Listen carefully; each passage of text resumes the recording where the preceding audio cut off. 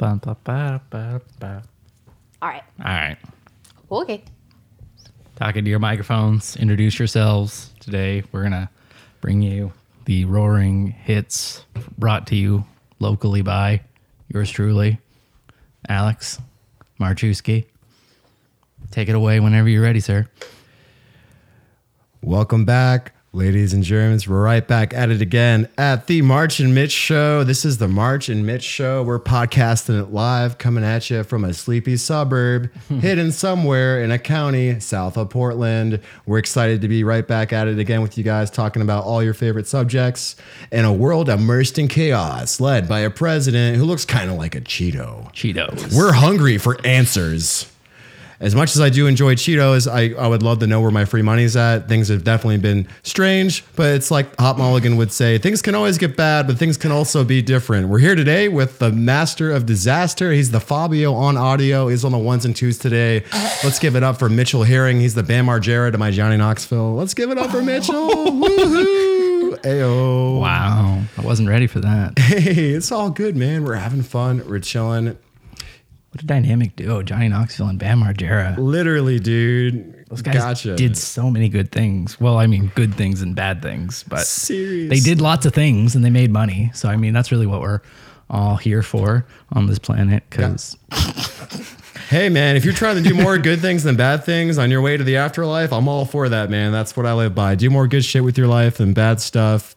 And a good thing to do today is to keep the ball rolling as far as, you know, addressing who is involved here today. I myself am a guy, age 27, will be 28 next month. I like loud music, punk rock, cheap beer, and I definitely like music, topics relevant to my own interests, and engage in conversations. My name is Alexander Marchewski by way of Clark County, Nevada. And a special announcement today. We got the first... I'm also here, by the way. The first and not last, the first ever non-binary champion of the fucking Pokemon League. Let's give it up for Celine. Woo! Go Celine. Pokemon champion. that's right. That did We happen. cleared Pokemon Shield. I'm the newest champion in the Galar region. What are It's you going to true. do? I don't know. What am I gonna do next? Can't do anything right now. Yeah. I mean, Disneyland is canceled. Dang it. Disneyland is canceled. Can Sorry. we get Disneyland's manager on the phone? Yeah. Well, I mean, you could probably try. We really need to get Disneyland. Anyways, If you know Disneyland's manager, have him give us a call. having that championship ring must be really cool. What was your short version on a review of that game? Did you really enjoy it? What were your favorite Pokemon to play with? Ooh. Hey, because I love me. I've played every single main series game except this one because I can't find a Switch to save my life. Yeah. I loved it. They got 11 new gray Switch, 19 new gray Switch lights at Target today. I know this because I know a guy. He'll get you a good He deal. knows a guy who knows a guy. They're gray. Inside scoop. Inside scoop. Target. Hey, Yeah. Switch light. that's what's Sponsor up. us, please. Sponsor us. That's what's up, man. I need a Nintendo Switch like Courtney Love needs a facelift, man. Seriously, the game looks fun. It was entertaining. I feel like I'm in grade school just trying to be like, hey, while you're like doing computer work, can I just play for like 20 minutes? Because Yeah. like I freaking love me some Pokemon. I used to play the meta game for Pokemon X and Y. Pokemon Sun and Moon I thought was really cool. So the fact that like, you know, to look back at 1998 till now and this game series is still like, it's freaking bigger than Power Rangers for sake. It's been out since 1998. Seriously. The original one? Yeah, red and blue. Yeah. Damn, it can drink now. Yo. Maybe all right with that? Oh yeah. Yeah. No, I'm Gucci. Okay. So not only can you be smoking it up with Raichu, you can also be having a 40 ounce with your Pikachu and your Bulbasaur and your Charizard. Congratulations, Celine, on your championship. Getting the thing headed up, spearheaded. I hope you want to turn the volume up to 11, crank out the jams, kick out the beats. We're going to talk about the artist of the week.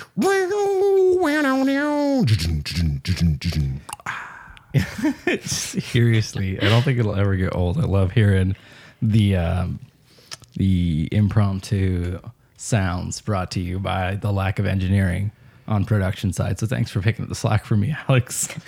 Gotcha. Hey, Insert sound effect here. Go. Did you guys ever watch that show, Whose Line Is It Anyway? I remember religiously. There was a skit that they did, or a game that they did on that, where they would have audience members come up and do sound effects, and then the actors would do the acting it out. Yep. But in light of whatever the bad sound effects were. And I have to say, like, I thought of that show because you're having to do your own sound effects, but you're definitely way better than most of the people on that show at sound effects. True story. Got a talent. it comes with my quirk. Selena Mitchell, I'm very flattered. Thank you, both of you, and I really appreciate that. Oh my goodness, I would dabble in I don't know, and like it was never really. I just like performing. I was never trying to garner attention. It was never a cry for anything. It was just like I just like performing. Right. It's something I'm passionate about. Where Alex just performed and I did the opposite, and I just wallowed in isolation and cried for help. Hey man, you can't just get any average schmuck to produce an entire podcast, especially the one we're operating. I mean, at. you could. I mean, I haven't seen it done, but I definitely believe there are people out there more capable than I. So, I mean, there are people out there. I just Listen, don't man, know who they are. If you have to, I would always say you got to crack a few eggs to make an omelet. In this case, Mitchell not only cracked a few eggs, he went into the chicken coop, picked up the chicken, like gave it a big hug, and just all the eggs just are in our basket right now. Yeah. That is literally what's up, and it's time to make a musical omelet this week with Early Eyes, a colorful, jazzy, indie rock, trippy quintet from Minneapolis. This gang met at college. Minneapolis. Minneapolis, yes. Yeah. Go ahead. And their music to me is reminiscent of groups like Fits and the Tantrums. Maybe even a little bit of Foxy Shazam, bits of Maroon 5. Shazam. And I can see some Maroon 5. Yeah. yes. They've got some really warm bass, beautiful tenored guitars, and some colorful vocals. Early Eyes had their debut in Minneapolis not too long ago, and they've had several releases. We had heard about the band actually because we were going to see our boy Joe do his headliner tour before all the craziness happened, and we were so excited to catch not only Nothing Nowhere, but Danger Incorporated and Early Eyes perform. We started getting into their music to kind of do our homework before the tour, and then, next thing you know, it's a positive takeaway because now we get new music to enjoy anyway. That's the beauty of music, maybe you can't go out, or maybe you can't be somewhere, but when your friends go home and the lights go out, hey, you always got your music with you as long as you pay your electricity bill. Yes. Yeah. And we have some more facts on Early Eyes. What can you share with us, our friend Celine? Well, I saw the video that y'all showed me of Early Eyes the other day, and I just absolutely adored it. And one thing that I thought was really cool is that there's definitely a gender questioning, not even an undertone, but definitely an overtone. It clearly lays over the lyrics of the song, and the video certainly reflects it. Right. But I think it's really cool because the lead singer is non-binary, does use they, them pronouns. And so I think it's really interesting seeing somebody so courageously discussing the questions that they've had about their gender identity and showing that not only through their music, but also on screen. So I think that's really neat, and I'm excited to see there be a band that's being frontlined by a openly non-binary person. Mm-hmm. It is not only brave, it is profound, and to me, honestly, astounding. As being in this community, how inspiring is that? What does that feel like in your heart? I mean, it feels great to me. Yeah, I think that it's really amazing seeing somebody. First of all, because I almost don't want to highlight too much the fact that the lead singer is non-binary, because I think that one thing that they do that makes my heart feel good is that they go out and, they touch on their gender experience when they're asked about it. Mm-hmm. And while there are songs about it, that's not necessarily a central focus. This person is just saying, hey, this is my experience of the world. And this gang, they are amazing musicians. Like, they were definitely, I can't quote myself, but I'm pretty sure, if they're in the Twin Cities, they're probably studying, then they're all in the music program. They gotta be. All right. Because they're playing some great 4/4 beats, some of these bass tones I've heard, and then just on top of that, really, really jazzy guitar. But it's got the pop sensibility of a band like Fits in the Tantrums or like a Maroon 5, and it makes me happy to see that guitar bands still happen. There are new guitar bands. Seriously, get your punk rock friends, go to a garage, buy a Fender guitar, do all the things. Do the things. Oh, do the thing. Cue the music. Keep the music alive. Hey, any way to express yourself. It's funny how we would talk about balancing between artists that are in this sad rap genre, artists that kind of traverse both, and then, you know, almost firing back and forth, kind of like, you know, a volleyball team going against like a slightly different volleyball team. And at the end of the day, we're all synonymous in that we're all playing because we love music and we're passionate about the game, despite, you know, who's winning or losing. It is cool to see things. Concerts are such a big part of my life, and being a performer myself has always been a big part of my life. Let's talk about performances as a gang. Mitchell, can you remember the last time you public performance of anything? No. You've never No. You've never played in a local band. You've never skated a heat in a local competition. Nope. You've never DJ'd at a party. Nope. Dang. Yeah, 1,000% introvert. Get me in the back. Catch me in the back talking to your cat. How about that? You only see him in the back wearing all black and talking to a cat. Yep. Yeah, Most definitely. Yeah. We know that our friend Celine here performed in debate, which in a lot of ways is a... Oh, yeah. It takes talent. It takes talent. Yeah, I was going to ask if that counts. That's definitely the closest I've come to doing performances. Yeah. What about karaoke, though?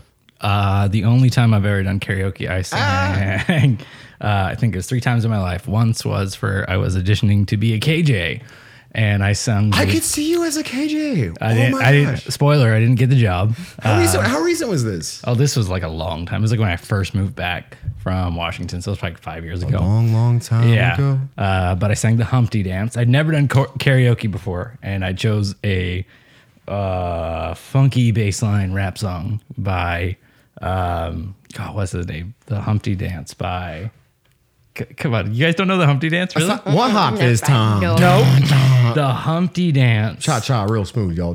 It's like 90s. What? Humpty Dance. Digital Underground? By Digital Underground, right. I'm super not familiar with this. If you hear, good Lord. Do we have a snippet? Do we have a snippet for maybe some of us that weren't on the hip hop vibe, or maybe the younger listeners? It's possible. I don't think if you really. I mean, I would. It's been on the radio. You've heard it. I'm sure if the hook blasted me in the face. Yeah.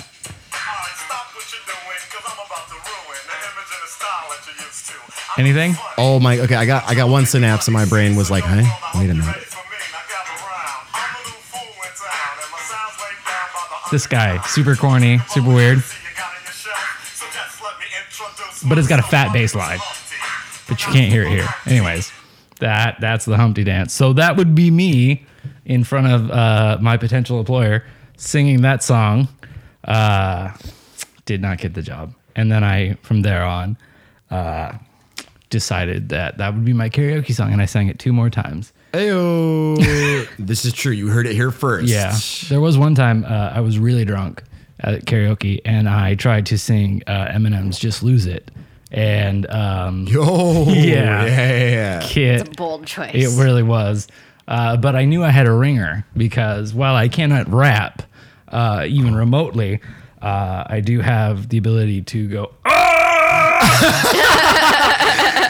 and so I figured, forget the lyrics, hit that part, golden. Hey Mitchell, what's that one Eminem song where he's like, ah?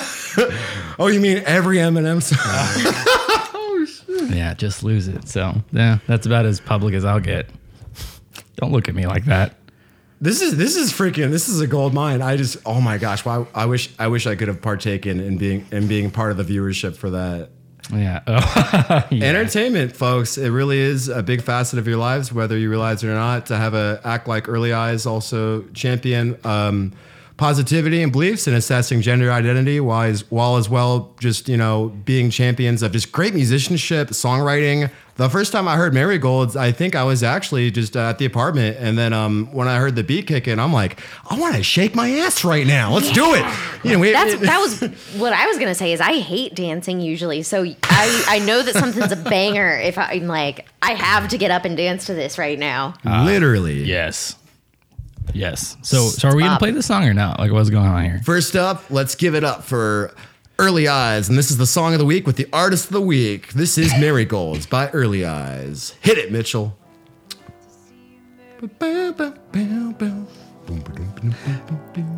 We're still live. Hold on. I didn't hit it yet. One second. It's you, by your footsteps in those shoes.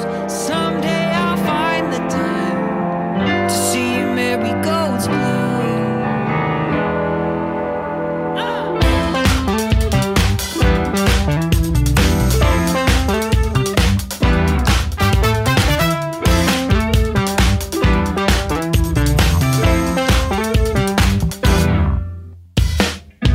I'm always in the way. Nobody does this gracefully.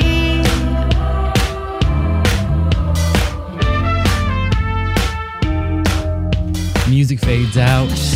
We fade in.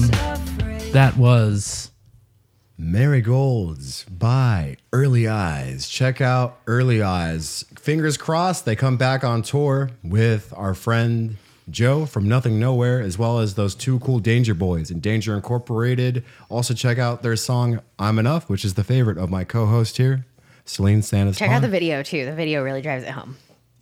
You gotta drive it home obvious. sometimes. That's the power play right there. Here on the March and Mitch show, featuring our friend Celine. A short story about events and concerts before we come up with the passing play for the next play action. Go to shows, people. Seriously, buy all the merchandise. Go to shows, buy the drinks. One of my favorite people. buy all the things. We woke up. The last show I saw before COVID happened was with a bunch of artists we really like as a collective. One of them, which was Garden, who we've mentioned on the show. We woke up at a McMenamin's, viciously hungover, and the Portland show was over. And the next show, woke up in the McMenamin. yeah, if only. What are you guys doing here? But anyways, put some aprons on. We could use some help. Yes. All right, you dishes. You grab a menu. Let's go.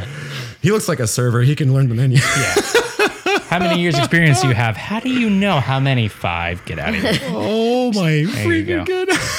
We woke up in the McMenamins. Put an apron on. Let's go. Broken glass everywhere. I'm wearing a zebra costume. Oh my goodness, what a crazy weekend in Portland. Sorry to derail you, but so anyways, McMenamins. This is a regular Tuesday for me. Yeah. But anyways, we were viciously hungover at the McMenamins, and we're just talking about the post-concert depression, and just we had such a good time at that show. Yeah. From meeting the artists, seeing the crowd react, singing our asses off to our favorite songs. And, I just remember this is before, the news broke and, everything shut down and we weren't, allowed to go do stuff, all for what, Back when stuff was a thing. back when places used to happen. And I just remember being like, I can't go to the Seattle show. We can't just leave on a whim and go get a hotel in Seattle. I got to go to work the next day. I sit in silence sometimes late at night and I wish like, Alex, I wish I could go back in time and be like, it might be the last show you guys ever see. You should like go to Seattle. What? No. Go do it. No, you Not can't. ever. With a grain of pessimism. Yes, you yes. can't live life like that. I mean, No. But I agree with Alex's thesis of go to shows. There doesn't need to be that much They're not that finality. expensive in the grand Yes. scheme of things. The amount of money you'll spend on other worthless stuff in your lifetime, why not take a little bit of that money and contribute it to some concert tickets? Because the experience is always memorable. I have very few regrets in life other than missing concerts. unpopular opinion. I disagree. Bum, bum, ba-da. You're allowed to have Don't you dare. spicy opinions. Don't you dare say it. Spicy. Hey, you're allowed to have opinions. I mean, it's not your fault they're wrong. You can assail us with whatever It vernacular is your fault they're wrong, though. you like. I'm just saying that, you know what? I didn't go to that many. I mean, when I was really young, Okay. like middle school and like very early high school, we would go to like the Ike Box and stuff, and like we would. That's just, the Salem thing, right? Yeah. Right. Yeah. okay. It was just like local whatever music, and I had some good times as a kid because there was nothing else to do here in Salem as a child. So killing a Saturday afternoon downtown, free of rain, wandering around, and then catching some local band. There was actually some really cool local bands as a youngin', but like as I got older, like the shows were like $5. I mean, originally the Ike Box was $2. Then capitalism started taking over. Then it was $3. Then capitalism became rampant in America. Then it was $5, and we had it.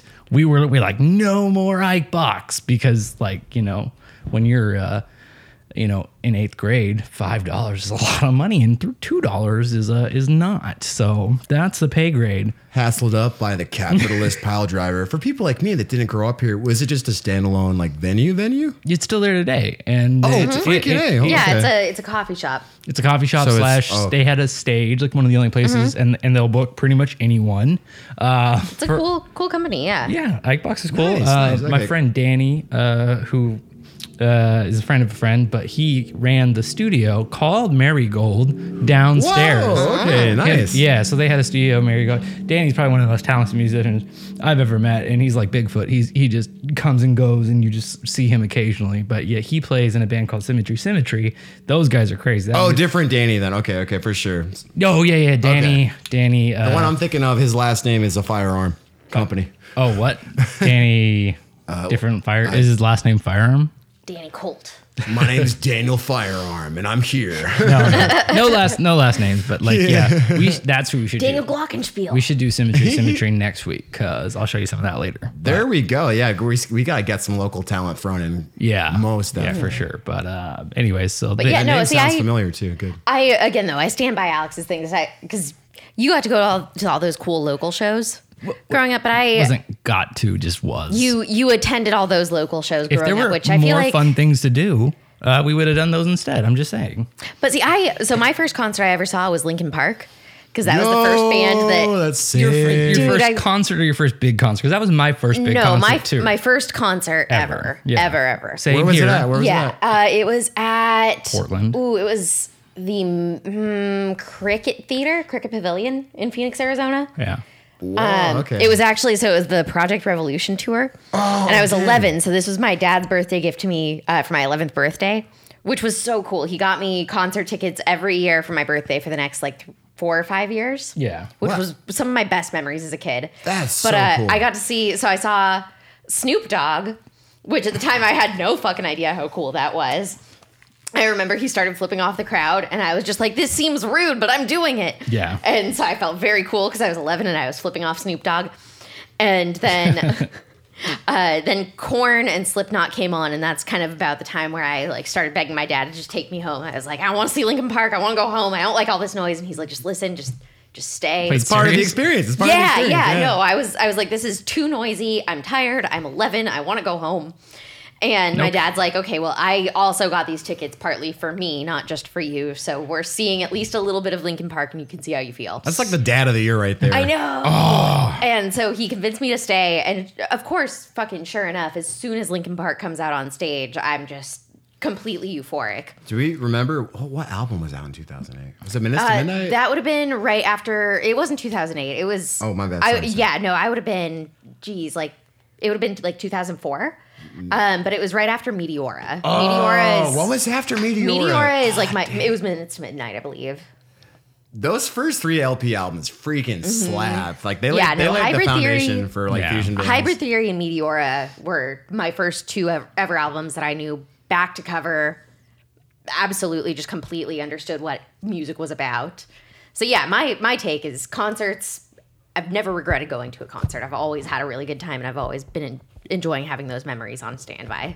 Having been been kind of kind of recluded and pushed back a bit by events in the world, we have all these experiences and these memories, and whether you savor or revel in them or not, be it physical or otherwise, enjoy these things, because I wish I could go back and do that thing differently, or maybe go spend a bit of extra money, go drive that to Seattle, or I'm sure I'm sure Mitchell wished he could have seen his buddy's band one more time at that venue, or could have gotten drunk behind the venue and then peed behind a dumpster and then fought the other band for their beer money. Cause I'm sure that would have been just, one man's, there you go. And while music may be a great medicine to a good majority of us, it's also important to take care of your health, be it through internal means. Here today, we have Celine once again talking to you about a proposition on board. What do you got for us today? So last week, I promised our listeners something about space mushrooms, and we talked a lot about mushrooms, but we didn't talk about the space connection. So I'm gonna go ahead and marry We got unfinished the business. original topic I came in with on my first episode of Elon Musk and weird space stuff with mushrooms, which is another great interest of mine. So I want to talk about space mushrooms, and not in the sense of space mushrooms like they'll bring you to space.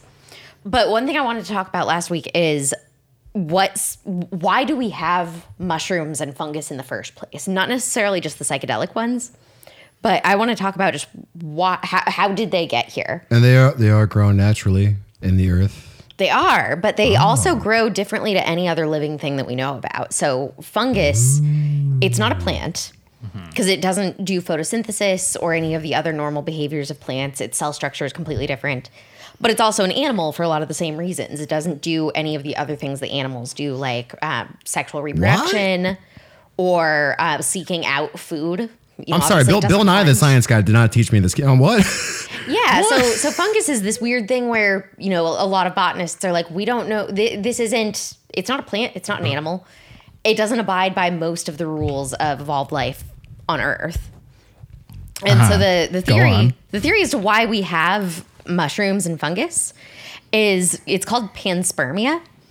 And so the idea here is basically that mushrooms and other fungi most likely came from some other planet, either somewhere in our galaxy or potentially even beyond.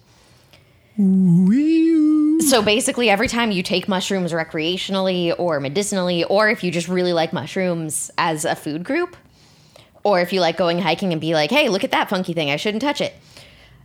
Most of those things are most likely initially alien organisms. Yeah. Which is dope. Now you got me frightened. Oh my goodness. Aliens make me nervous. Yeah. And it's neat because mushroom spores are practically microscopic. And it turns out that they're one of the most hardy things that we have on Earth. So they have hard enough shells to withstand and dense enough shells to withstand zero gravity. So they can handle being in a vacuum. What? And traveling for a long period of time. So they can just be carried throughout space on cosmic radiation. And they also can reflect UV. So they're not going to be subject to like chemical or DNA changes as they travel because their shells just reflect UV.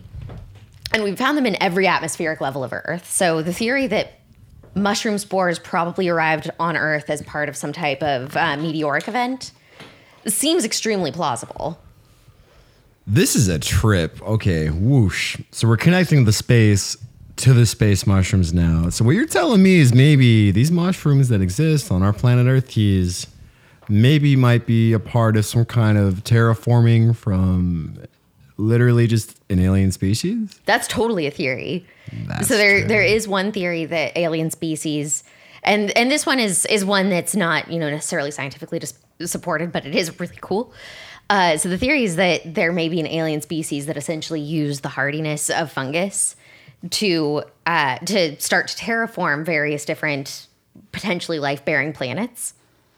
And that's scary. And one theory, and this is kind of piggybacking off of Terence McKenna's theory of the stoned ape. There is one theory that psychedelic mushrooms were placed here by an alien species, basically to give us the tools to enlighten our minds, to be able to, think outside the box enough to contact alien races. That's a little bit of a sidebar theory. But the main theory here is that, so Terence McKenna, one of the great researchers of psychedelics, had this theory of the stoned ape, which is basically that we, as monkeys, came out of the trees to hunt meat, but then meat tends to have flies and other bugs, and flies tend to eat dung, and most of these flies were then eating dung. Spontaneous generation. Okay. Yeah, so most of these flies were then eating dung of these animals that then grew mushrooms, and it turns out the bugs loved mushrooms. And so humans, because we were early humans, we started eating those bugs, which were like just completely fucking tripping balls. So we started eating these bugs that were tripping balls and being like, we weren't tripping balls. We were just like, interesting. That's a fun little sensation. So we started eating these bugs full of psychedelics. And Terence McKenna's theory is that this is the basis of human civilization as we know it. Whoa. So his idea is basically like, first of all, a low dosage kind of heightens your perception. You can see, you can hear a little bit better. Excellent for hunting. Medium doses are going to be good for, first of all, collaboration. So you like empathize with people more and you're more willing to hear new ideas. Also, you want to fuck. So that's how we end up, first of all, with like a great population of, hunters and gatherers, as well as a high population, literally, and and a population that can do efficient collaborative things like, build the basis of society. And then his final part of that theory is high dosages then give you things like religion, because you fucking trip balls. And, if you look at the story of Moses coming down off the mountain with his tablets, that everybody's like, I can't look at your face, it's too shiny. One of the theories is that everybody was tripping.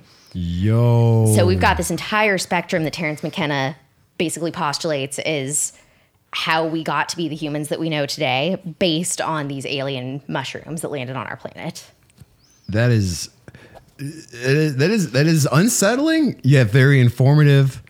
Also very, very, very makes me want to think, dang, this week on the Twilight Zone. It's definitely kind of spooky, but interesting and cool. And all the points you brought up, even, being not well read on this subject or very bookish at all when it comes to psychedelic drugs, it's very believable, very believable. A mind-altering substance used in a larger demographic like that at that volume. Could you maybe sway people around? Could you maybe make people see shit that maybe ain't, what your normal human eyes and mind would process? I mean, I definitely that's definitely something to make me want to kind of think, and it's stimulating to the point where I'm gonna check out. You said it's Terence McKenna is the author? Terence McKenna, yeah, he's one of the most well-known researchers into psychedelics and has a lot of philosophical and scientific theories. One thing I also think is really cool about this theory is, outside of all of the drug references and the, how did humans become what they are, I also just think it's so cool, the idea of panspermia, because so we've been potentially discovering things that look like they might be life on Jupiter and Saturn's moons. And right now, there's no telling where it came from. It's either life forms that most likely came from other places, just like how we got fungus on Earth, or it may even be life forms from Earth. Because every time a meteor hits our planet, we send, just enormous gusts of life forms. And some of those life forms, like fungus and I don't know if you've seen those adorable little tardigrade bears, space bears. I'll You mean water bears? Yes, water bears. Yeah, they're tiny little microscopic things that look like bears and they can survive in space. Yeah.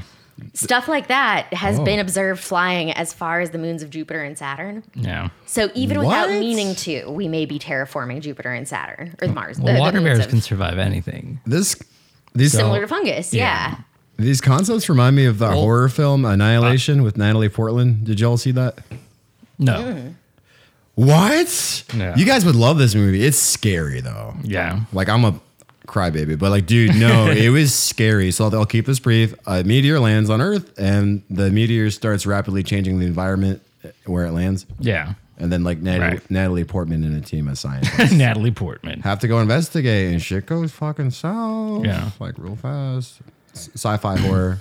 But the concept and the facts of which you're speaking of remind me of that film actually a lot. So you guys should make that your next project. It's scary though. Yeah, no, that sounds, what you're describing sounds like an accelerated version of this theory of something crash landing here. And, you're saying in that it rapidly terraforms things. In this, it's a matter of decades and eons and eons. Yeah, but, by some models, some types of fungus, their spores could completely cover every single planet or moon in a galaxy in 50 million years, which is a lot of years. That's true for you. But the models project that it's very easy over that much time for certain life forms to travel from planet to planet. And I love the idea that we might be consuming and, philosophically and emotionally and mentally shaped by an alien species. Dear goodness, dear goodness. Word. Whether we're consuming content created by our fellow man, whether they be an artist, a builder, or even literary, we could even be consuming content from people not even on this freaking planet. Mm-hmm. Yeah. And per Terence McKenna, all of that ability to write and create and do creative things, all of that comes from the fact that we, as a species, started eating mushrooms and became self-aware and able to conceive of ourselves as not just animals, but something bigger. I kind of fucks with it, bro. Yeah. Big strawberry milkshake. Guess what kind of guy I am. vanilla. Dude, how the fuck did you know? I don't know. Just anyway, today we bring you a nostalgia trip in a galaxy far away.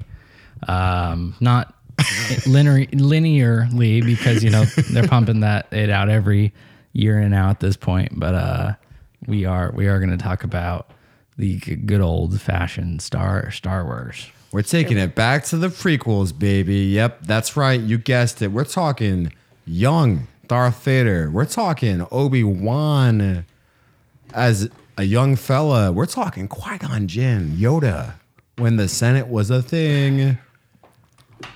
Han Solo's not unpopular around. opinion, I think that the prequels were way better than we give them credit for. I've got my gripes. Don't get me wrong. Lots of gripes. But Big bet. the hate, the haters gonna hate. Fuck off. Haters gonna hate. But you I mean, why though? I mean, come on. The only disagreement I have is that Jar Jar should have been a Sith Lord. Yes. As originally intended. So that's your one beef with the Star Wars prequels? Yeah, there's some pretty substantial evidence that points to it. And because Jar Jar, I mean, it would have been such a great reveal. And then George Lucas, It's like Shakespearean. yeah, he caved under popular opinion, and people, and he rewrote the entire next two episodes. So I think to fit the narrative. But yeah, all the shit that Jar Jar does in episode 1 is just like that, like 34 vertical leap into the water and stuff. And Oh yeah. Mitchell, you have And he kicks ass in the battle. phenomenal memory. Oh my God. he just for no reason, he just like leaps up, dives in the water. Do they ever explain why he's like exiled from the Gungans? They did not. Exactly. All of these plot points were going to be addressed in episode 2. Oh shit. Yeah, they're just like, nah, Jar And Jar. then instead they're just like, he's a senator now. He's stately. Yeah. All of a sudden, He's a senator. the guy with a speech impediment is now running half the galaxy. But whatever, that was part of the original plan. He was on some dark Jedi shit the whole time. Yeah. Son of a bitch. But I'm so before we get too into things that we don't care for about the prequels, Yeah. I'm curious to hear why Alex chose the prequels as his overall pick of the week. For nostalgia. For nostalgia, yeah. This is a great pick because, film's not usually my department. But what made me really think back was just, this whole. I think back to our first meeting of just, me and Mitchell just kind of broing down and getting to learn more about each other through the power of friendship. And we're just talking about like late 90s, early 2000s stuff. Yeah. And we were all talking about like episode 9 coming out like months ago. And I remember we were talking like you guys, I think we said, you guys said like wouldn't pay like theater price to go see it even. Why? And then I ended up seeing the last one twice. And it's all good. It's all good. But that's the one that we said don't pay theater price to Oh, see. right. Yeah. You saw it twice out of familial obligation. Yeah. And we think that, okay, so like Phantom Menace would have been, like 98, 99. So it's kind of been on this little time hop of like between 98 to early 2000s, maybe peaking at, we've had Fight Club, we've had Boys Don't Cry, we've had, Without a Paddle. I think it was 97. No, Without a Paddle was like 2003, maybe. Yeah. Maybe 2004. Grind was 2003. Well, I love this as a nostalgia pick because that episode of Star Wars and then especially Attack of the Clones were kind of my first movies that I got really into. So I feel like this episode has been a great nostalgia trip for me because I got to talk about Linkin Park and also the fact that Star Wars is like the first movie that I ever really got into. I wore my hair. Yeah. I had like a little braid that I wore every single day. did not. I did. Yeah. So I could be a Padawan. And I went through a phase in the 4th grade where I made my mom do my hair in Princess Leia buns like every single day before school. Leia wasn't even in the original. In the prequels, yeah. No, I know. But then I got really into the rest of the Star Wars universe. Okay. All right. I wanted to be a bounty hunter. You wanted to be Boba Fett, Jango Fett. You wanted to be a Fett. I wanted to be a bounty hunter. You wanted to be a bounty hunter. Ooh. Yo, dude, freaking, yeah, man. It was like nothing but nonstop lightsaber fights. I remember being like in that age group and like literally like our parents, like they didn't let us have the freaking Walmart lightsabers anymore because it was just nonstop. Ow, ow, ow. That's all they would hear 24 hours a day for like months at a time. Like, you guys can't have the damn lightsabers anymore since y'all can't play nice. And I'm like, Mom, why do you have a Texas accent? gravy. But it's so funny because like I feel like that was like our parents' generation had the OG Star Wars, which would have been like 1970, 75, 78. And then it's like, True story. We get to have the prequels, and it's like, Yeah. Darth Maul was badass. Yeah, and Duel of the Fates. Yeah. Sick as fuck song. that's the move right there, dude. You freaking first the dude already looks scary AF, and then you're gonna give him a freaking double bladed lightsaber. Like, yo, that's right? like that's some hard. Dude, my dad was shit. Darth Maul like 3 years in a row for Halloween. I want to meet that dad. You know what? And actually, I think that's why we all love Star Wars so Can much. I have his email because, address? Does he do email? Does he have Gmail? I'll hit you with his Gmail. Yeah. But I think that's why we all love Star Wars so much, is because it's something that we had for our generation. Like, we had a new iteration of it for us, but then our parents also loved it. So it was, a way that we could bond with our parents over media Nice. that like normally we can't bond with our parents like that over media. Yeah. True statement, and a great observation. It's kind of like a virtual, like torch passing almost. You know what I mean? Yeah. And these films are critically panned. I pan all three of them to fucking shit. Okay, I like Revenge of the Sith for reasons. But people, I remember going to see Attack of the Clones even as a young kid, being like, this shit kind of wasn't that good. I was just like, nah. But seeing Phantom Menace, like, it was entertaining. There's some CG. It's a little known, I guess well-known fact now. Apparently, George Lucas spent most of the directing for these movies. He just sat on a couch, actually. Yeah. He just wanted Really? and if you look at all the dialogue scenes for these Star Wars prequels, a lot of like the dialogue scenes between characters where the character building happens, they're usually either walking slowly down a hallway. Yeah. Or they're sitting on a comfortable couch. Right. So that was intentionally George Lucas just being like, all right, now they're going to become, they're going to be sitting in a room in a bunch of recliners, and they're going to be like, this, we're going to grant you a seat, but not the rank of master. Sorry. That scene was about just it." based on one time when one of George Lucas's friends walked into the room and everybody was sitting on all the available sitting surfaces. And he was like, you can hang out with us, but I don't grant you a seat on the council. Weird. It's all autobiographical. And that's when Lucasfilm is full blown. And we all know that, George Lucas has always been a great businessman because those Star Wars toys have just been bonkers since back in the day. Yeah. And then you bring it to the whole like big movies like this nowadays. Mitchell, you would agree big movies like this, they're like a business now. Oh, they've been a business For but yeah. a long time now. Yeah. Do you feel like a lot of like the artistic qualities kind of get lost in the process? Absolutely, yeah. The entire prequel series is basically just a nostalgia grab. I mean, like they're like, more Jedi, yes, more battles, more Sith Lord powers, Oh, you liked that with the fighty swords? Yeah, more droids, what is it, Emperor Dooku? They're just like, it'd be fucking super dope if he was a Sith Lord, but he was a droid. I love it. But wait. Grievous. Grievous, yeah. But wait.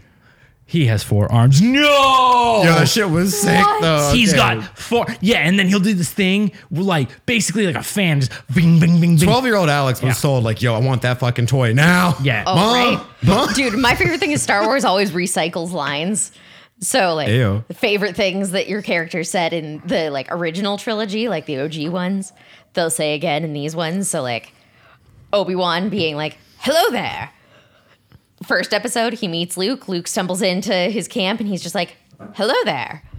And then the famous General Grievous scene, he drops down and he's like, hello there. General Grievous is like, General Kenobi. I did not Ew. know that, but that is cool. Oh yeah, no, that's like one thing that the prequels do a bunch is to kind of play on your Ewan nostalgia. McGregor Nostalgia grab. is Prince Daddy. Ewan Yeah. McGregor is Jedi Prince Daddy. Yes. Like we what was that theory you told me about like it was something like maybe like the love interest wasn't really into Anakin, but it was really just like That must have been them. Oh, that's my favorite theory. That's not me.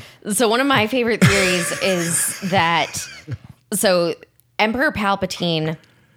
Because one thing that's always bothered me about the prequels is why is Padme with Anakin?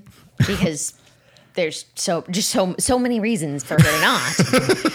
Primarily the fact that she continually tells him like, hey, stop looking at me like this. Stop trying to touch me. Stop doing this and that. It makes me uncomfortable. I don't like this. It's entirely a movie about workplace sexual harassment. oh my god. And yet for some reason she, of her own volition, decides to marry him.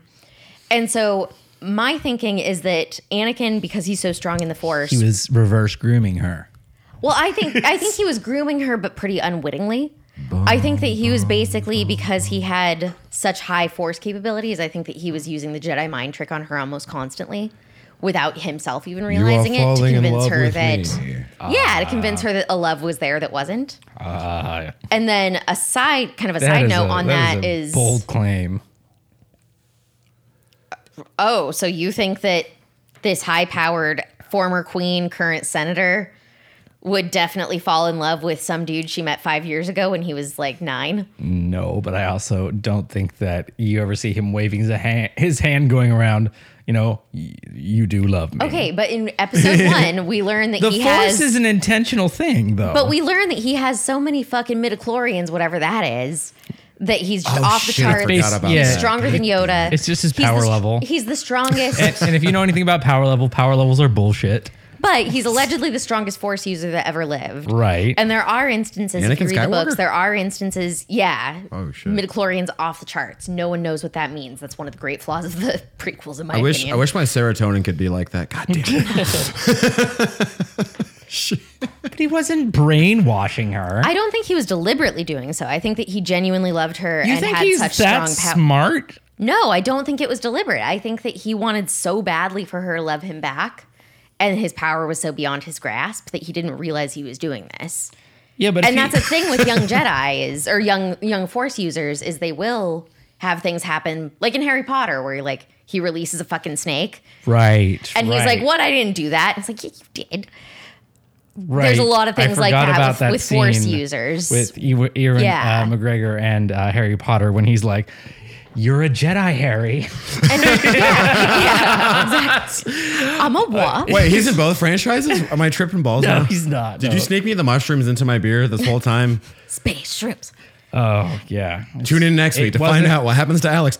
Oh my It's goodness. one of those Mandela effects. It's not actually Hagrid. It's Ewan McGregor playing Hagrid, and we just have all completely thought the wrong thing this entire time. Wow. One of my favorite things about Ewan too is, I don't know if I had mentioned this, the day that he got casted to play young Obi-Wan in these prequels, dude was already a stud in British cinema. Mm-hmm. Right. You know who his fucking neighbor was? No. Okay, everyone knows Oasis, right? The band Oasis. No. It was one of the mean, I Gallagher. know of them. It was Liam Gallagher was his fucking neighbor or roommate. Liam Gallagher from the show Shameless. No, same fucking name actually. Now there's Noel and Liam, and they're famous fighting brothers Okay. that were both the songwriters for the Britpop band Oasis. Right. Now, yeah, okay. So his real name is that, and he's in Oasis. And this is fact, And- man. okay, and he so was at the neighbors, time, right. yeah. So dude, they wrote Wonderwall and Champagne Supernova. Yeah. If we're on the nostalgia kick, and that's freaking crazy. So to celebrate, what they did was they drank a shit ton of booze, and they just hit each other with lightsabers all afternoon. Yeah. And that's how they Dude, celebrated. one of the best things about Obi-Wan in the prequels is that, or Ewan McGregor in the prequels, is during all of the lightsaber battle scenes. So they've got a green screen I was just behind going to them. say this. Oh, I'm so sorry I jacked it, but I'm telling it now. But they've got the green screen behind them and everything, and they're doing the battles, and Ewan McGregor keeps, every time he swings, he's like, zoom, zoom, zoom. Yeah. And they're like, Ewan, you don't have to do that. I promise we're going to add that sound effect in later. That's part of what we do later. Stop it. He's like, I know. I just got so excited. Yeah.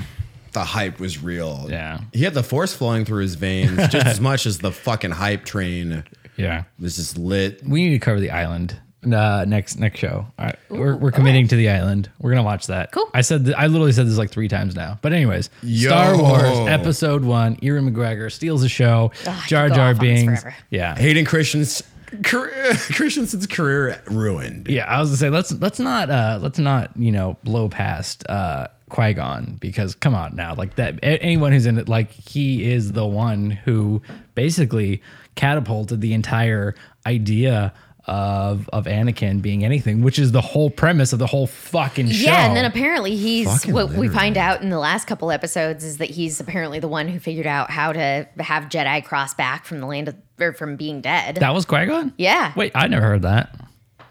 What? Well, I don't know why you were there in the theater with me. What do you mean?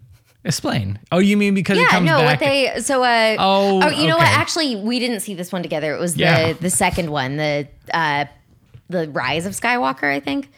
The second one of the recent ones. But at one point when Luke is burning down all of the old Jedi scrolls, Yoda shows up and he's like, "Hey, got a buddy for you. He wants to talk to you," and it's Qui-Gon. Right. And they explain that that was in Qui-Gon. the old ones though too, though. I might be mixing up my, I was gonna my say narrative. yeah. In the being a Force ghost? I might have fucked up in my the lore. I'm sorry. original, Yoda ashamed. comes back when Yoda, because Yoda gets fucking sick of Luke's questions and is just like, you know what, I'm dead now. It's the food, noob. Yeah. I think that's my favorite meme ever. It's just like when you've been quarantined and your kids just ask you questions, you finally understand why Yoda just up and dies when Luke keeps fucking asking questions. It's the greatest meme. It all makes sense. Didn't see that. Oh, it's just like, and it's just Yoda's face as his eyes roll back of his head. And he's just like, and in that one, Obi-Wan and Yoda show up at the end of the movie in that blue hologram, and they're just like, "Way to go, Luke! Good job for the Jedi." What? And that was the first time the brought back from the dead. It was Yoda and Obi-Wan. And then They were Force ghosts. They were just in the crowd. They were just chilling. But linearly speaking, like Qui-Gon doing that in the prequels would have been the first time to do it, but And I'm remembering now that it's at the end of the third episode, so Revenge of the Sith. Right. It's at Which would still be Padme's before. Yeah, it's Yeah. at Padme's funeral. So that Yoda Obi-Wan- comes up and he's like, "Whoa, Obi-Wan! Oh, an Obi-Wan old or friend Qui-Gon? wants to speak to you. Okay. He has come back from the grave." in the third one? Yeah, in Revenge of the Sith, at the very end, they're at Padme's funeral, and Yoda comes up to Obi-Wan and he's like, "Hey, an old friend of ours figured out how to talk to us from the grave. Guess what? It's Qui-Gon." So that's how they kind of explain and set What's the his stage. name again? What's his real name again? Liam Neeson. Liam Neeson. So Liam Neeson at He's the end got of a episode, set of skills. he's got a set of skills. He will come back from the dead. He will talk to you. First, and then Word. he just like, I remember like just seeing these movies and like, as a kid you get this experience, but then like rewatching it as adults, it's kind of like watching a cartoon like Goosebumps, or not cartoon. That was live action. Forgive me, but yeah. Are You Afraid of the Are Dark? You Afraid of the Dark? Do you have like a favorite, Mitchell? Do you have like a favorite like childhood memory of like Star Wars or anything, or even from like college? Definitely. Years past? Yeah, dude. My favorite things, and this will tie into if we ever talk about the Matrix, but I remember sitting in the cafeteria Word. in middle school, which is like here is 6th or 8th grade, and collecting the Star Wars Mountain Dew cans. And they had, shit. yeah, dude, they had Darth Maul, and I remember collecting all of them. Same with the Matrix. So Matrix did Powerade, I think, and they had the Matrix Green Powerade bottle. But during the same time, Matrix Reloaded came out as the Star Wars prequels, and I remember having the Mountain Dew Star Wars cans and the Matrix Reloaded, super lime green or Matrix Green Powerade bottle, which slapped, by the way. That was one of the best Powerades ever to touch my lips. That was some good shit, but yeah, the marketing campaign for Mountain Dew was off the chart. Or Pepsi. It might have been Pepsi / Mountain Dew. Word, yo, man. That's what I remember, yeah. They're just collectibles. My favorite Star Wars memory from this era would be like, I think back in college, this was like the summer we all got into smoking weed and like that dank herb back when, Did you say like, in college? yeah, I didn't start smoking the weed stuff till No, college. bro. how am I in middle school? And how are you in Oh, college? my bad. My nostalgia trip was much less in years than yours quantity wise. I apologize. What? I'm just talking about from like a timeline. How's that? Number one, I'm older than you. So By number a two, year. Yes, but still, how are you in that is a full 6+ How were you in college years when Okay. Mitchell was in when school? when the prequels were still coming out. No. Okay. So I've been mistaken in presenting my memory. It's kind of like we're both in the same star system, but you're just on like one freeway and I'm in a different freeway, bro. I'm sorry. I'm sorry, I didn't mean to interrupt this. You know what? No, Finish. you're I'm fine. sorry. You're fine. This could have been totally relevant. I was just like, That's a lot of time between A and B to be on the same nostalgia trip. But yeah, go ahead. Okay, so No, you're somewhere in college. Oh my goodness gracious. And Star Wars prequels are involved. I promise it's like I'm in the outer rim and then you're in the inner rim of the galaxy. But I'll connect the constellation all right. for you. Okay, I'm sorry. I was rude. I was rude to me. Nah, dude, it's Gucci, bro. But we were talking and I remember like we got hella stoned. We're like, bro, let's like watch the Star Wars prequels. And I'm like, why the fuck would we do that? He's like, well, dude, because we're disenfranchised millennials, and all we do is get off on nostalgia stuff. And I'm like, Oof. okay, Whoa, cool. All right. Unnecessary call out, but okay. Because my friend's sense of humor was morose yet very, very entertaining for the most part. But I remember like our buddy Will was like a junior toker, and like this was kind of like he was at his like toking phase where like if he white walled a bong, he'd probably like just like die or some shit, and like we'd never see his ass. But anyways, what is white walling? white walling is like you get like a fat ass water pipe, and then like you would just You mean a bong? yeah, BONG. Okay, I haven't heard the word We live water. in Oregon. You're allowed to say bong here. Yeah, water pipe was a term I haven't heard since weed was illegal back at T-Zone. You can tell I'm a Nevadan. I need It's legal in your state also. I need a water pipe, sir, for my tobacco products, and I'd like to filter it through water if possible. Right, this way, sir. Let me check your ID. Come through the beaded curtains to your destination. I'm such a goofy. Okay. So But literally, so like we were just watching, like they would play, like I remember Lean was talking about like the Duel of the Fates with like John, the music and stuff. right. And I just remember like every time that would come on, I had to give like the verbal version of it. So like he was in the middle of like a white wall bong rip. Okay. And while he's doing that, I'm just like, they're going at it with the damn lightsabers. It's like the fucking lightsaber fight to end all fucking lightsaber fights. Fucking literally. And just like, bum, bum, bum, bum, bum, bum, bum. He starts laughing so bad. Just all the smoke just shoots. Yeah. And then he had to get up and like run to the bathroom. Oh no.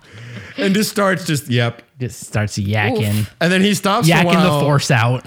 He stops for a while. And then he starts laughing hardcore. Just starts laughing. And it goes right back to just yakking. Man. Oh my goodness. And that'll always Rest in peace, sir. R.I.P. homie. Yeah, and that'll dude. always be my favorite Star Wars memory. To wrap up our segment for Nostalgia Trip, Lean, will you do us the honors? What was your favorite Star Wars, whether it be Nostalgia moment. nostalgic, whether it be from any era of Star Wars? Ooh. I think my favorite thing about Star Wars, I think, is how much my family has bonded over it a lot. Like I mentioned that my dad was Oh yeah, this is gonna be some sappy shit. Wow. The Halloween stud, killing it. I'm Yeah, in no, my school. dad- He's in college getting stoned, and you're gonna fucking bring your family into this and be like, we found each other. We bonded over this. Like, wow. Okay, well, my brother and I like to smoke weed and watch the same Star Wars that we There you loved. go. You should have led with that. But Get yeah, it. no, we Get were it, a family guy. of Star Wars, and Star Wars stoners, bro. yeah, like my brother, he's 7 years younger than me, and now we're super Gucci homies. But growing up, we didn't get along very well at all. Sounds like me and my brother.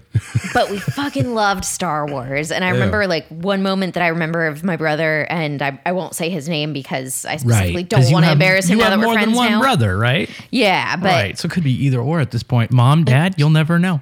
But my brother, when we went to go see the third Star Wars, the one where Amidala dies, my brother wept. Like just wept like he was completely bereft. Because he just like was so sad about it. And I remember being just old enough that I didn't cry, even though I was super sad. But that moment has always stuck with me. And, Ely and I will, that's a pseudonym. But we will, we'll argue Almost about pulled it Star off Wars. If it wasn't for you pesky kids and your damn name dropping. But we'll argue about Star Wars like for like an hour at a time, but like good natured. And it's something that all my family is well versed in. And so I fucking love all of my Star Wars memories from when I was a kid. Hell yeah. So what I'm pulling from this is that me and Alex suck, and we're just basically degenerates with, zero. Just a couple of degens. We don't have any wholesome memories of our families and shit. We were My best memories of a Mountain Dew bottle. How about you? Oh, my buddy was chunking his brains out while fucking stoned off his gourd. Celine, me and my family came closer together over this. So This is how I healed my relationship with my brother. yeah, that's the recap of the nostalgia 90s period. And we want to thank you guys for listening to this.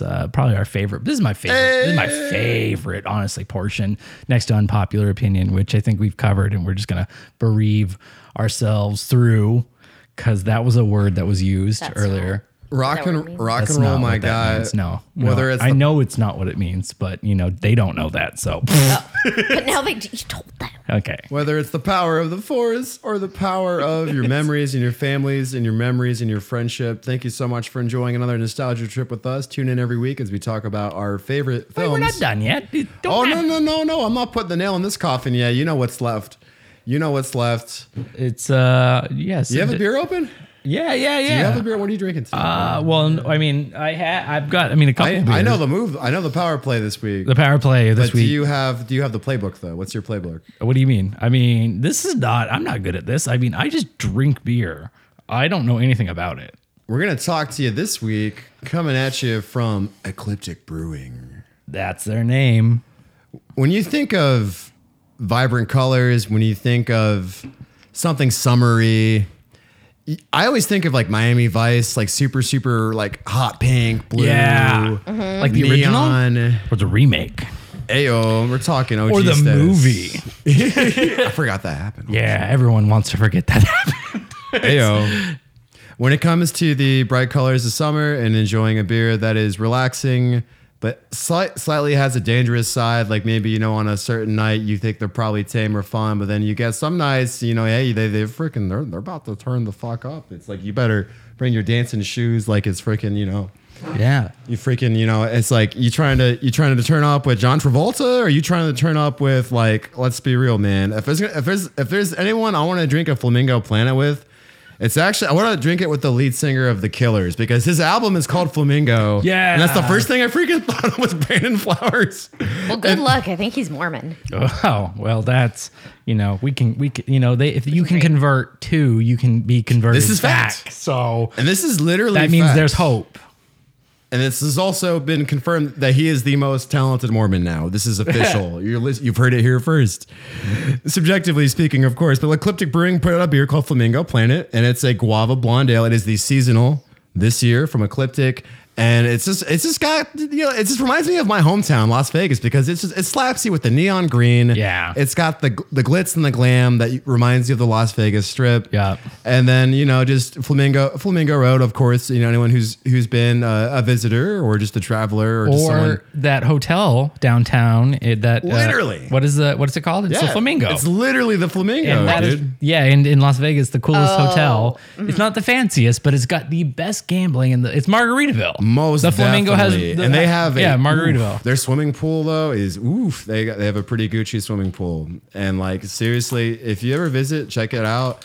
I would always joke with our co-host here, Celine, like, yo, like this beer right here, this beer can right here, this is like our spirit animal. Just like super, it's just exciting. It's fun. It's glam. The You flavor. said before you want a logo or you want a T-shirt of the logo. I want a freaking tank top of this beer. As much as we all know that, I have such an attention to style and personality, whether it be, physical or otherwise. I just really like that they brought these colors together. This beer is at an alcohol ABV of just, about 5.5, clocking in at 12 fluid ounces, which is about 355 millimeters, Dad, if you're listening. Described. Easy drinking, blonde ale brewed with guava, lightly hopped with Amarillo and Cristal. There you go, and there you have it. I forgot that guava was a fruit, actually. Apparently, according to sources listed in this actual room, it is real fruit. Also, I just peeled the label off because I was looking at it, and they've got this dope secret logo. Oh, it's so pretty. Like some What? space. There's some space fucking. This is some Illuminati alien.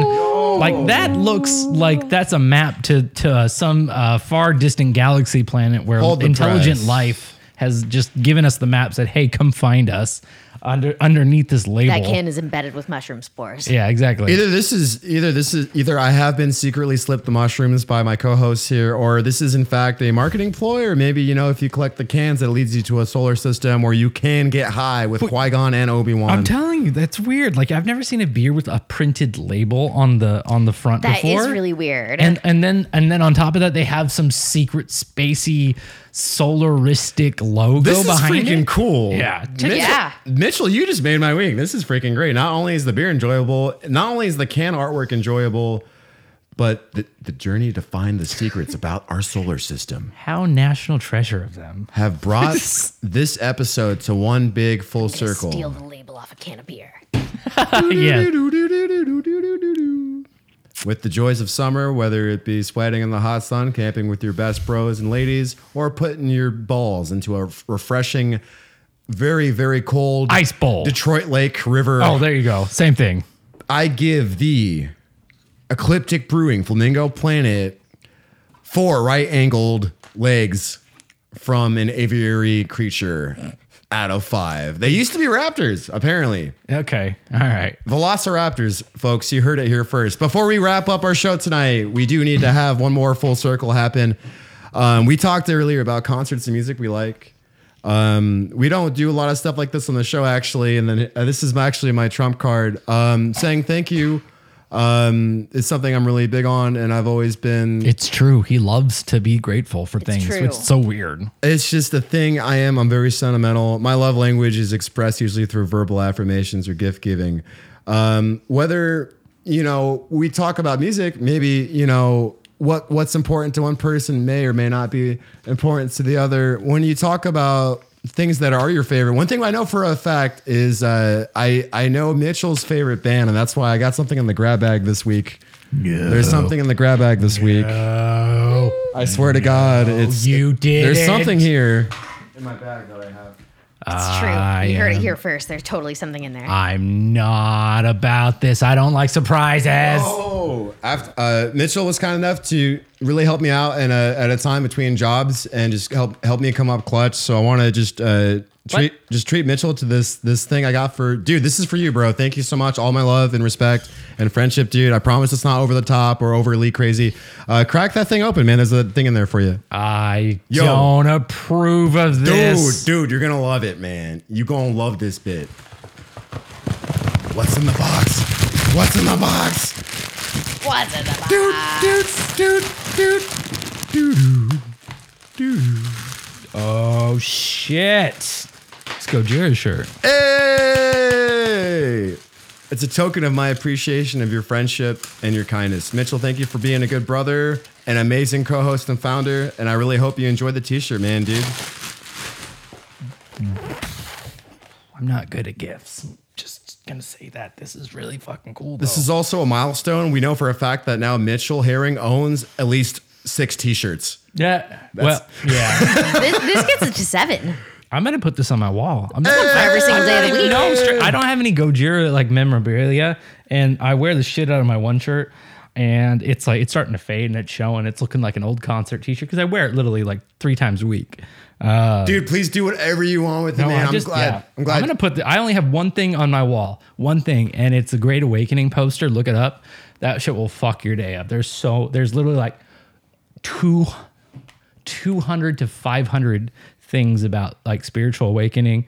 This poster's fucked me up. I got it. I saw it when I was getting my tattoo done, and it's this giant thing. It's got AI. It's got reptilians. It's got like the secret space program. It's got Illuminati. It's got all the conspiracy things in one poster. And in the post, if you just Google Great Awakening poster, you will find it, and it will fuck you up, dude. It's so crazy. It doesn't have all the conspiracies. It has does like, not cover the fact that birds aren't real. It's got the ones that matter.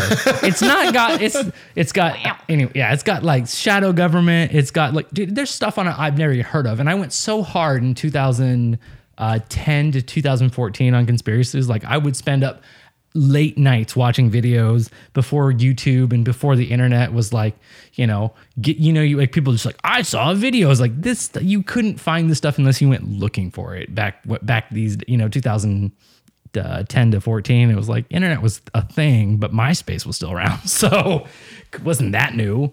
But yeah. You had to read between the lines to find that stuff out. Yeah, but this I get stuff, what you mean. yeah, this poster has things I've never even heard of. Like one of the things on it is like AI, like a extraterrestrial AI. Like that's how it's described. Is that it's on like the far left side of the corner of this poster. Spooky. Yeah. That's the kind of thing that I put on my wall. Is that one poster that has shit I've never heard of, and this T-shirt. So I thank you. Thank you for being the fucking man and accepting this. It's like I said, man, you know, like growing up, I was a really spoiled ass kid. It's like, you know, I'm getting older now. I don't got no kids. So I just want to take care of my friends. And that's the best way I can just express my love and my gratitude. I really hope you rep the shirt. It was going to be either that or I was going to get the other, like the Alex Party, like the whale artwork, but I was going to, instead of saying Gojira, it was just going to be the same exact shirt, but instead of Gojira, it was going to say the March and Mitch show in the same font. Well, then I would have to wear that because, you know, marketing at that point, you can't waste marketing materials like that. Most definitely. We'll definitely have to make shirts and stuff and Yeah. like, you know, get people we know to wear them. But anyways. Heyo. With that being said, I think that pretty much concludes our journey. Each show is a journey. We each provide a step in the direction, which is the show. March and Mitch, take us away, sir. It's been a pleasure, whether it's the power of space, learning about mushrooms from outside of our own realm, inheriting things, whether it be memories, music, friendship. Gratitude can be expressed and given, and the knowledge and the memories here expressed tonight, I hope you guys hold dear and important. Thank you so much for joining us. Give it up for Celine Stannis Pond, Mitchell Herring, and myself, Alex. We'll see you next week. Do do do do do do do do bum bum bum bum bum.